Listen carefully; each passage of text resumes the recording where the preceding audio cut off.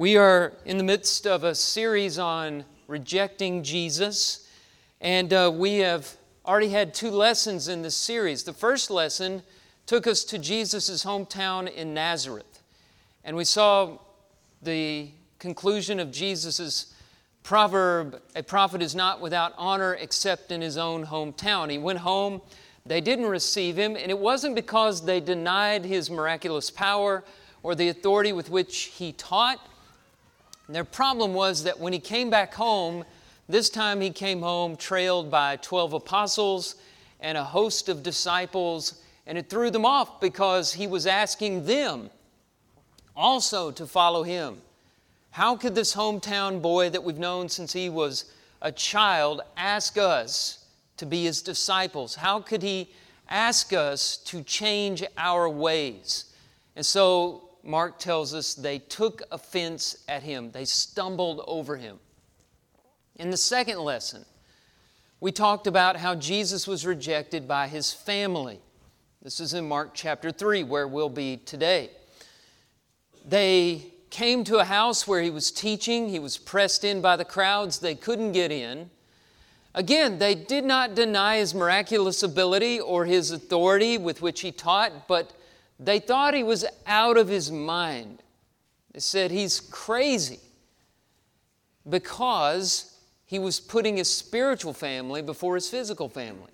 Now, as long as they were top-notch, they were fine. But when he started saying, my disciples are my true family, well, that's when they started saying he's out of his mind.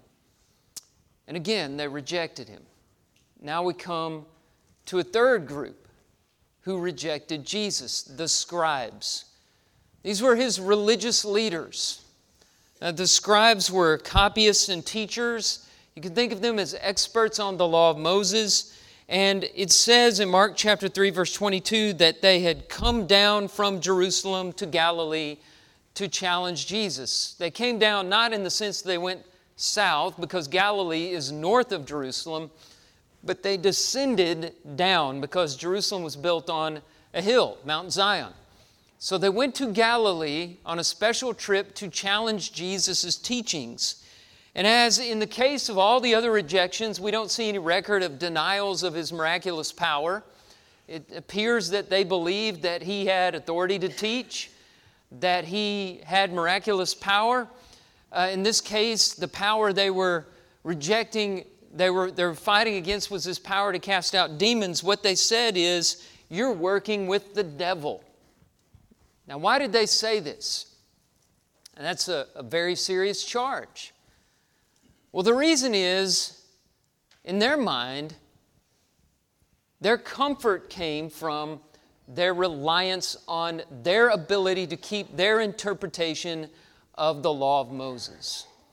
That's where salvation rested in their minds, was in keeping the interpretation of the law of Moses that they taught and practiced. And as long as it was there, they could be comfortable. See, they had control, and they could maintain their prestige and their power. Now, Jesus comes in and he says, it's not keeping the law of the scribes and Pharisees. No one is able to be saved by their goodness, because no one is good. The only way you can be saved is to rely on me. And see, they didn't want to hang their salvation, their eternity, on a man from Nazareth. They were the elite. They were snobs. They looked down their noses at Jesus. I wonder, though, if there is a little of us in the scribes. Because like the scribes, we're very religious. Like the scribes, we can tend to be self-reliant, prideful. We can sum up everything in our ability to be good or better than the people around us. We can tend to limit ourselves to our own strength and power instead of the omnipotent power of God and lean on Him. And we can tend to be insecure and defensive and anxious as they were, because their reliance on themselves just wasn't working. We need to understand that it's a very dangerous thing to follow in the steps of the scribes, because they were committing a sin they couldn't walk away from, a continual rejection of Jesus. And if you reject Jesus till your dying breath, that means eternal death. And this was the point that he was making. He talks about blasphemy of the Holy Spirit.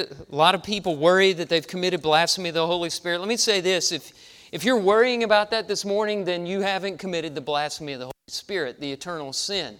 And we'll say more about that, but I want you to look at this from the standpoint of the scribes and ask yourself throughout this, have I been a scribe? Have I had the problems with self-reliance and pride that they dealt with instead of trusting in Jesus and relying on Him?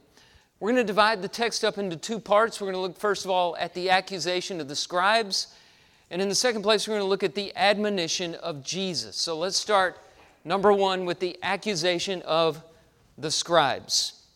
And there are three in particular, but first I want to go back to this idea that I've been repeating over and over again with the hometown, with the family, and now with the scribes. You see, number one, there were no denials of His miraculous ability in this accusation. In fact, if you just look at the last part of Mark chapter 3, verse 22, what does it say? What's left is, He cast out demons. If you take off the first part of the accusation, the end of it says, He's casting out demons. Now, I think that's an amazing thing, that they're making an accusation that includes an affirmation of His miraculous power. He cast out demons. They're saying it, not Him. And that's very telling. As I've said throughout this series, the rejections are greater testimony to His being the Son of God than the approvals.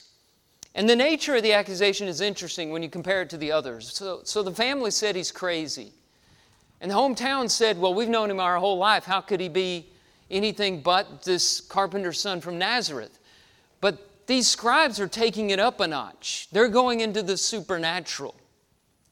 And why is that? It's because they're attacking actions that can only be explained by supernatural means. They can't just say he's crazy, because the effects of what he's doing are apparent to everybody. And so they have to go into the supernatural world. If they go on the side of good with God, then they've lost their battle. And so they only have one place to go, and that's the devil and the demons. And so they say he's working with the devil. Let's look at specifics. What did they say exactly according to Mark 3, 22 through 30? Here's the first thing that he said, verse 22. They said, he is possessed by Beelzebul. Beelzebul is a derivation from Beelzebub, which might be a more familiar name to you than Beelzebul. Beelzebub was a Canaanite god, and if you split that name up, it's from Baal-zebub. Baal meaning Lord, Zebub, the flies. So it means Lord of the flies. In the area of Canaan, they were irritated and driven away from their work and their homes by persistent flies and gnats. It may seem strange to you, but they had a god they prayed to in an effort to control the fly problem. And that's who Beelzebub was. Now, because of their distaste for idolatry, after they returned from Babylonian captivity, the Jews began to change this name in derision from Beelzebub to Beelzebul, the suffix bul there meaning dung. So instead of calling Lord of the flies, they called him Lord of dung. And as you can see in Jesus' response, it was equated with Satan by Jesus' day. So it's clear they're talking about Satan here and saying he's possessed by the devil. Possession indicates that Jesus, like the other poor souls that he had been helping by casting out demons, was not in charge of his own faculties, that he was being controlled by Satan. And this isn't the only time this accusation is made. Several times in the book of John, you see it made over and over and over again. John chapter 7, verse 20, the crowd says, "You have a demon. Who is seeking to kill you?" Twice in John 8, the Pharisees make this accusation. John 8:48, are we not right in saying that you are a Samaritan and have a demon? So they put two criticisms there. A Samaritan and being possessed by a demon in their mind was the same thing. In verse 52, the Jews say, now we know that you have a demon.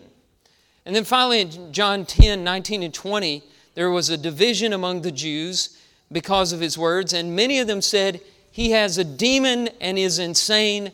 Why listen to him? So John conflates the criticism of his family, he's insane, with the criticism of the scribes here, he has a demon. So on numerous occasions, and I'll show you how the language of Mark bears this out a little bit later, but on numerous occasions they were saying he's possessed by the devil. He's not in charge of his own faculties. You can't trust him. The second accusation we have in verse 22, similar to the first but a little bit different, by the prince of demons he cast out demons. Matthew connects Beelzebul in his account, Matthew 12:24, with the prince of demons. So we're still looking at the same figure here. Satan, he can be distinguished from the other in that here they seem to be saying he has charge of his faculties, he knows what he is doing, but he's in league with Satan. He's working together with the devil to cast out the devil's own minions. And then the third charge, in verse 30, returns to a previous one, the one from verse 22. Just in different words, he has an unclean spirit. Talking about demon possession again. The one who's casting out demons is possessed by demons. Not any demon, he's possessed by the prince of demons, Beelzebul, Satan. I said a moment ago that this isn't just one occasion, but it was over and over again. And the language of Mark bears this out both in verse 22 and here in verse 30. It's in the imperfect tense. So it doesn't say the scribes said he has an unclean spirit. But it's very important that you see what the language is saying exactly. It says they were saying he has an unclean spirit. He's possessed by Beelzebul. Over and over again, continuously, this was the position that they held. This is going to be very important to come back to when we start trying to understand what is meant by blasphemy of the Holy Spirit. Keep this in mind. It wasn't just one time, but over and over, continually, until Jesus died on the cross. For the rest of their lives, the scribes were saying, he's not who he claims to be. This isn't the Son of God. This is a man not in control of himself. He's being controlled by Satan. That was the accusation. Not very deep, not very hard to understand, but that's what it was. And it was effective. How did Jesus respond? Let's look at the admonition of Jesus. This is in Mark chapter 3, verses 23 through verse 30. And he has three responses, and we're going to treat them one by one. And the first two are parables. Mark says in verse 23 that he responded in parables, in the plural. Now, a parable is an illustration cast alongside a spiritual truth for the purpose of helping people understand things. And we're usually accustomed to parables about the kingdom, and we don't often turn to Mark chapter 3 to look at parables, but Mark calls them parables, and so that's what they are. They're very short, but they're effective in illustrating why the scribes are wrong. You can see logic here and reason, which shows that he is not insane, he is not possessed by demons, he is in his right mind, as always. So the first parable that he tells is a house divided. In verse 23, here's what he says. How can Satan cast out Satan? If a kingdom is divided against itself, that kingdom cannot stand. And if a house is divided against itself, that house will not be able to stand. And if Satan has risen up against himself and is divided, he cannot stand, but is coming to an end. They're talking about a divided house. A divided house can't stand. By the way, isn't it amazing how many of our expressions come from the Bible? A house divided, what is that? That's a family where dad is for Alabama and mom is for Auburn, right? A house divided. That's what it is in Alabama. That came from the Scriptures. Not the Alabama-Auburn thing, but the way of describing it. And we get a lot of our expressions from the Bible. Apple of my eye. That's from the Bible. By the skin of his teeth. It's from the Bible. Oh, there's so many of them. It just shows how much influence the Bible has had on our lives. Even those who don't even know the Bible are using expressions from God's Word. Jesus' point here is very simple. They're accusing him of casting out demons by the power of the devil. What kind of strategy is that? Everybody knows that a house divided against itself, a kingdom divided against itself, any organization that's not united together is going to crumble and fall. That kind of strategy won't work. And Satan is reasonable. He's not going to do something like this. As a side note, Charles Spurgeon made this point. I don't think it's the point of the whole passage, but I think it's a good application to make. He said, when it comes to unity, the devils are always united. Being divided against yourself is the arena of humankind. I think that's an interesting and very sobering idea. That when it comes to this kind of nonsensical organization, that's what we're good at. Because so many times we're more concerned about the individual than we are about the group. We're more concerned about my rights, my ambitions, my purposes, my goals than those of the family or the church or whatever organization you want to talk about. The demons may have started out, maybe they became demons by their individualistic, selfish pride, but once they're condemned, they get together and they stick together. We could learn something and maybe avoid their fate. What is our main purpose? What is our goal? The demons know their goal is to destroy us, and they're always together on that. What's our goal? Glorify God. Are we working towards that when we battle one another over petty differences? Are we always keeping it in mind, the glory of God, or do sometimes we put our goals above the mission? I think sometimes we're so concerned about ourselves that we divide the kingdom. And we know the results. It cannot stand. And so Jesus points this out very simply in a parable. Every kingdom divided against itself cannot stand. What kind of strategy would this be if that's what Satan was doing? The second example that he gives in verse 27, we'll call that binding the strong man. It's a shorter parable. No one can enter a strong man's house and plunder his goods unless he first binds the strong man.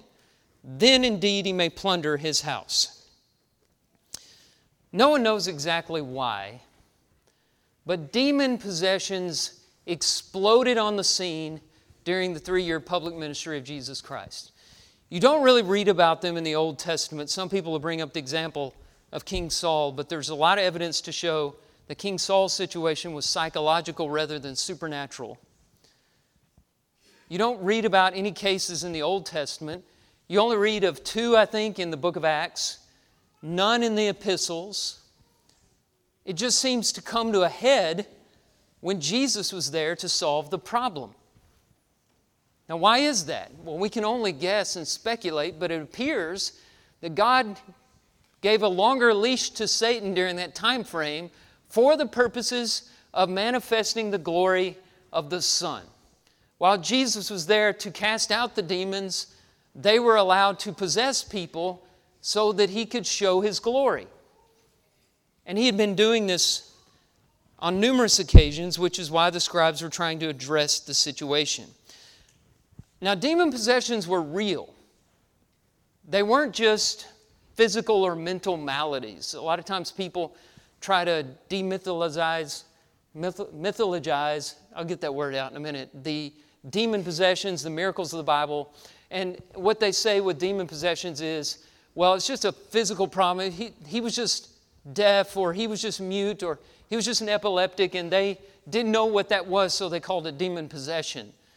That's not borne out by the testimony of the Scriptures, because these demons would talk back to Jesus, saying things that a person who is deaf or mute or blind or has epilepsy, something they would never say. They would say things, if you look earlier in Mark chapter 3, they would say things like, "You are the Son of God." I mean, they would testify to who He was. "We know who you are. You are the Son of God." Now, being deaf doesn't make you say things like that. Having epilepsy doesn't make you testify to who Jesus is. This was more than just a physical problem or a mental illness. This was true supernatural interference from the dark forces. Demons were taking up habitation within people's bodies and ruining their lives. And the tragic result of that, reflected by this second parable Jesus tells, is that Satan would set up shop in a human body and dwell in it as one would a house. Another parable Jesus tells in Luke 11, following Luke's account of the same thing, bears this out. If you look at Luke chapter 11, verses 24 through 26, Jesus talks about a demon after he goes out of a person, leaves the house. So he talks about the person's body as a house and goes into waterless places, and he can't find anywhere to go, so he returns to the person that he had once inhabited and finds the house swept clean and empty. And then he says the demon goes and gets 7 more evil than himself, and they go, and the latter state of that person is worse than the first. Now, I bring that up just to show the parallel to Mark 3, where Jesus is looking at a demon possession as an evil spirit that goes and lives in a person's body as if it were a house. That ties into this strongman analogy here. If you're going to come to my house and try to hurt my family or steal my things, what am I going to do? Am I just going to welcome you in? I'm going to call the police. I'm going to fight you. I'm going to try to keep you out. If I'm a strong man, I'm going to prevail. If I'm stronger than the thief or the kidnapper, I'm going to win and he's not going to succeed. Now, is Satan strong? I think we'd all agree Satan is strong. What Jesus is saying is the scribe's accusation amounts to Satan tossing me the keys and saying, "You can have my house." And that's not the way Satan operates. None of us would do that to a thief. Why would Satan do that with Jesus? Why would he work with Jesus against his own purposes? It just doesn't make any sense. And so Jesus, again, defeats them with just common sense and reasonableness. They weren't thinking rationally, which brings him to the third part of the admonition. He's left the parables now, and he's speaking very bluntly in verses 28 through 30 about the blasphemy of the Holy Spirit. Here's what he says. Mark chapter 3, verses 28 through 30. "Truly I say to you, all sins will be forgiven the children of man, and whatever blasphemies they utter. But whoever blasphemes against the Holy Spirit never has forgiveness, but is guilty of an eternal sin. For they were saying, he has an unclean spirit." You might want to turn over to Matthew chapter 12. I'm going to be flipping back and forth between the two accounts because Mark 3 and Matthew 12 talk about the same situation. We'll get to that in a moment. But naturally, we want to know exactly what this is because he says it's an eternal sin you can't walk away from. A lot of times it's referred to as the unpardonable sin. And some people are plagued with doubts and worry and anxiety all through their lives because they've convinced themselves they have committed this sin. I'm going to show you that if you're here this morning, more than likely you've never committed this sin. What is it? Well, let's start with blasphemy. What is blasphemy? Literally, blasphemy is sin involving something someone says. It's a transliteration. Our English word blasphemy is a transliteration of the Greek word. In other words, the Greek word sounds exactly like the English word. We developed the English word from the Greek word. The Greek word combines two words, blapto, which means to injure, and phemi, which means to speak. So literally, blasphemy is to speak injurious things. Now, in the Bible, in our English translations, when it's referring to humans, it's translated slander. When it's referring to God, it's translated blasphemy. So blasphemy means to speak injurious things about God. Matthew's helpful here. If you want to flip over to Matthew 12 and look at verse 32, he backs this up with Jesus saying, "Whoever speaks a word against the Son of Man will be forgiven. But whoever speaks against the Holy Spirit will not be forgiven either in this age or in the age to come." And so they were speaking against the Spirit, who is God. Now, what were they saying in particular? Look at Matthew 12, verse 28. "If it is by the Spirit of God that I cast out demons, then the kingdom of God has come upon you." They were saying it is by Satan that you're casting out demons. And Jesus is saying it's by the Spirit of God that I cast out demons. So put that together. They were calling the Spirit of God Satan. They were attributing the work of the Spirit of God to the prince of demons. I would call that blasphemy. They were speaking injurious things about the Spirit who is God. By the way, we know the Spirit is God. The Godhead is three: Father, Son, and Holy Spirit.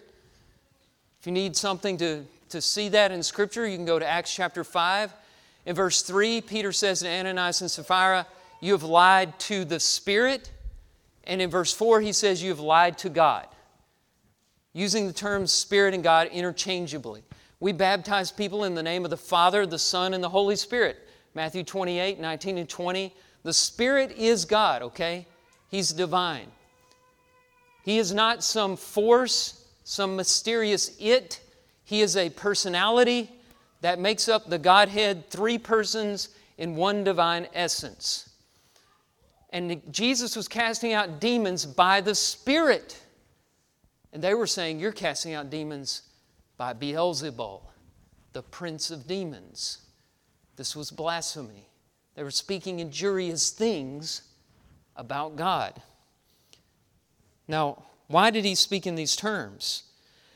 I think it has something to do with the role of the Spirit. Jesus said all other blasphemies are forgivable in Matthew chapter 12, verse 28. He said, if you blaspheme against the Son, if you speak evil things about me, that's a forgivable sin. But if you speak evil things against the Spirit, that's an eternal sin. What's the difference? It has to do with the role of the Spirit. The role of Jesus was to die on the cross for the sins of humanity. His role was salvation. He was the instrument of salvation. He was to shed His blood and to rise up and to show humankind the way to God. The Spirit's role is to reveal the Word of God. You can look at 1 Corinthians chapter 2, verses 9 and following. These things, Paul said, He revealed to us by His Spirit. Verse 13, He taught words. The Bible is words taught by the Spirit. 2 Peter chapter 1, verse 21, holy men of God spoke as they were moved or borne along by the Holy Spirit. The Spirit's role is to teach us the Word of God. Now, the Word of God, the testimony of the Spirit, in this case, was that Jesus is the Son of God. And He casts out demons by the power of God. And they were saying, no, Jesus is not the Son of God. He is in league with the devil. He is possessed by the devil, thus denying the Spirit's testimony. The testimony of Jesus is the spirit of prophecy, Revelation chapter 19, verse 20. In Luke's parallel, Jesus says something very interesting. Look at Luke chapter 11, verse 20. Notice what He says. If it is by the finger of God that I cast out demons, then the kingdom of God has come upon you. You remember Matthew 12:28 a minute ago? I know we're floating between three passages, but Matthew 12:28, he said, if it is by the Spirit of God I cast out demons. Luke's account, if it is by the finger of God I cast out demons. Why does Luke have finger of God where Matthew has Spirit of God? Do you remember the Ten Commandments? How was it said by Moses in Exodus 31 that the Ten Commandments were etched into stone? Do you remember what he said? They were etched into stone by the finger of God. The Word was written by the finger of God. Don't you think the scribes thought about that? And don't you think Jesus knew about that? It's such an unusual turn of phrase. I think finger of God is only used like maybe 3 times in the Old Testament, and 2 of the 3 times it's used to refer to the etching of the Ten Commandments in stone, the writing of the Word of God. And so he's equating the work of the Spirit with the finger of God because the work of the Spirit is revealing God's Word. In this case, the Word that Jesus is Savior, the Son of God.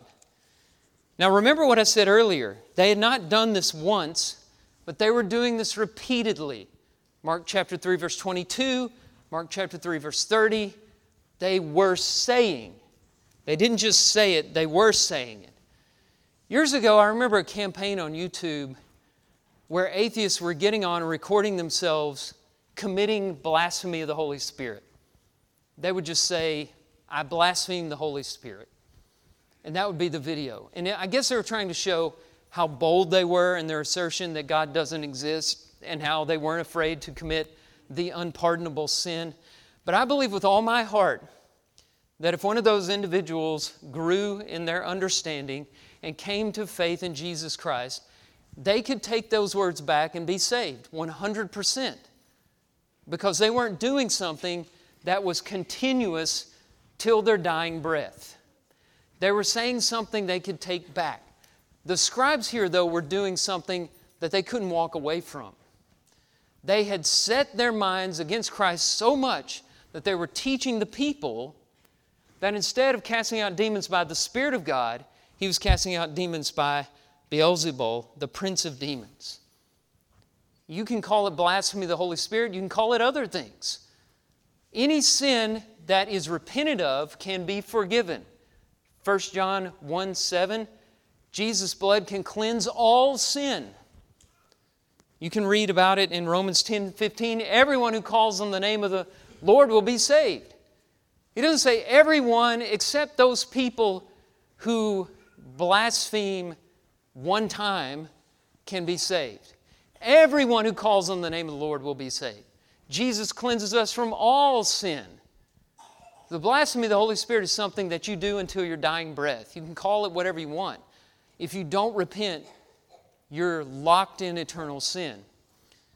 2 Peter 2:1 puts it differently.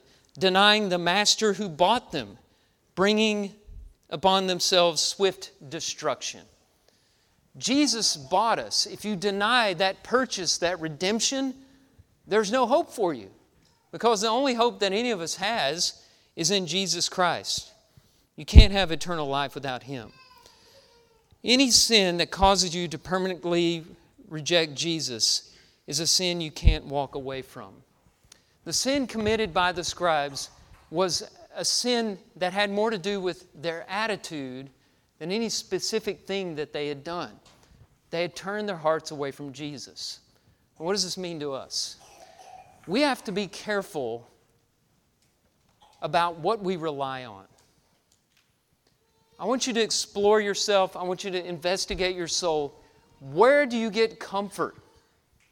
Do you draw comfort from your ability to be good, to do the right things, your perfection? Do you draw comfort in that you're better than the people around you? Are you constantly critical of others because you want to deflect your mind from your own mistakes? Are you anxious anyway because you know deep in your heart you're really not good enough? You know those sins are there. You know that you need cleansing, that you can't give yourself. Or do you rely on Jesus? Do you trust Jesus to take away your sins? You know, you could be committing blasphemy of the Holy Spirit if in your heart you're saying, I'm good enough on my own. I don't need Christ. I don't need salvation. I don't need redemption. I'm good enough. If you stay in that mindset, there's no hope for you. You may think that you rely on Jesus, but examine yourself. Where are you trying to get comfort? Have you been able to just admit your sin, your flaws? Have you confessed, truly confessed, authentically that you're sinful and lost without Christ? And have you put your trust and faith in Him? Because that's the only hope you're going to have. And of course, putting your trust and faith in Him means that you're going to submit to the commandments of God. And if Jesus says, you've got to believe that I am He, you do that. If He says, you confess publicly before others that I'm the Son of God, don't be afraid of your faith. Let it be known. You'll do that. If He says, I want you to repent of that habit, that sin, that hatred, that attitude, you're going to change. If He says, I want you to demonstrate the gospel through baptism and show people and the process of your conversion, the death, burial, and resurrection of Jesus in your own death, burial, and resurrection. I want you to believe that when you go into the water, God is going to put you in contact with the blood of Christ. You'll be raised to walk in newness of life. If He says that, you're going to do that. If He says, I want you to live faithfully, I want you to tell others about me, I want you to trust in me and get your strength from me, you're going to do that. Of course you're going to do that. You're relying on Him now, not your own wisdom and not your own strength. Are you walking in the steps of Jesus, or are you following the path of the scribes who rejected Him? You may not believe that Jesus was in league with demons. That's not the point. Do you trust Him? Do you trust Him enough to change? Do you need to make a change this morning? We're going to sing an invitation song. If we can help you, let us do so right now as we stand together and as we sing.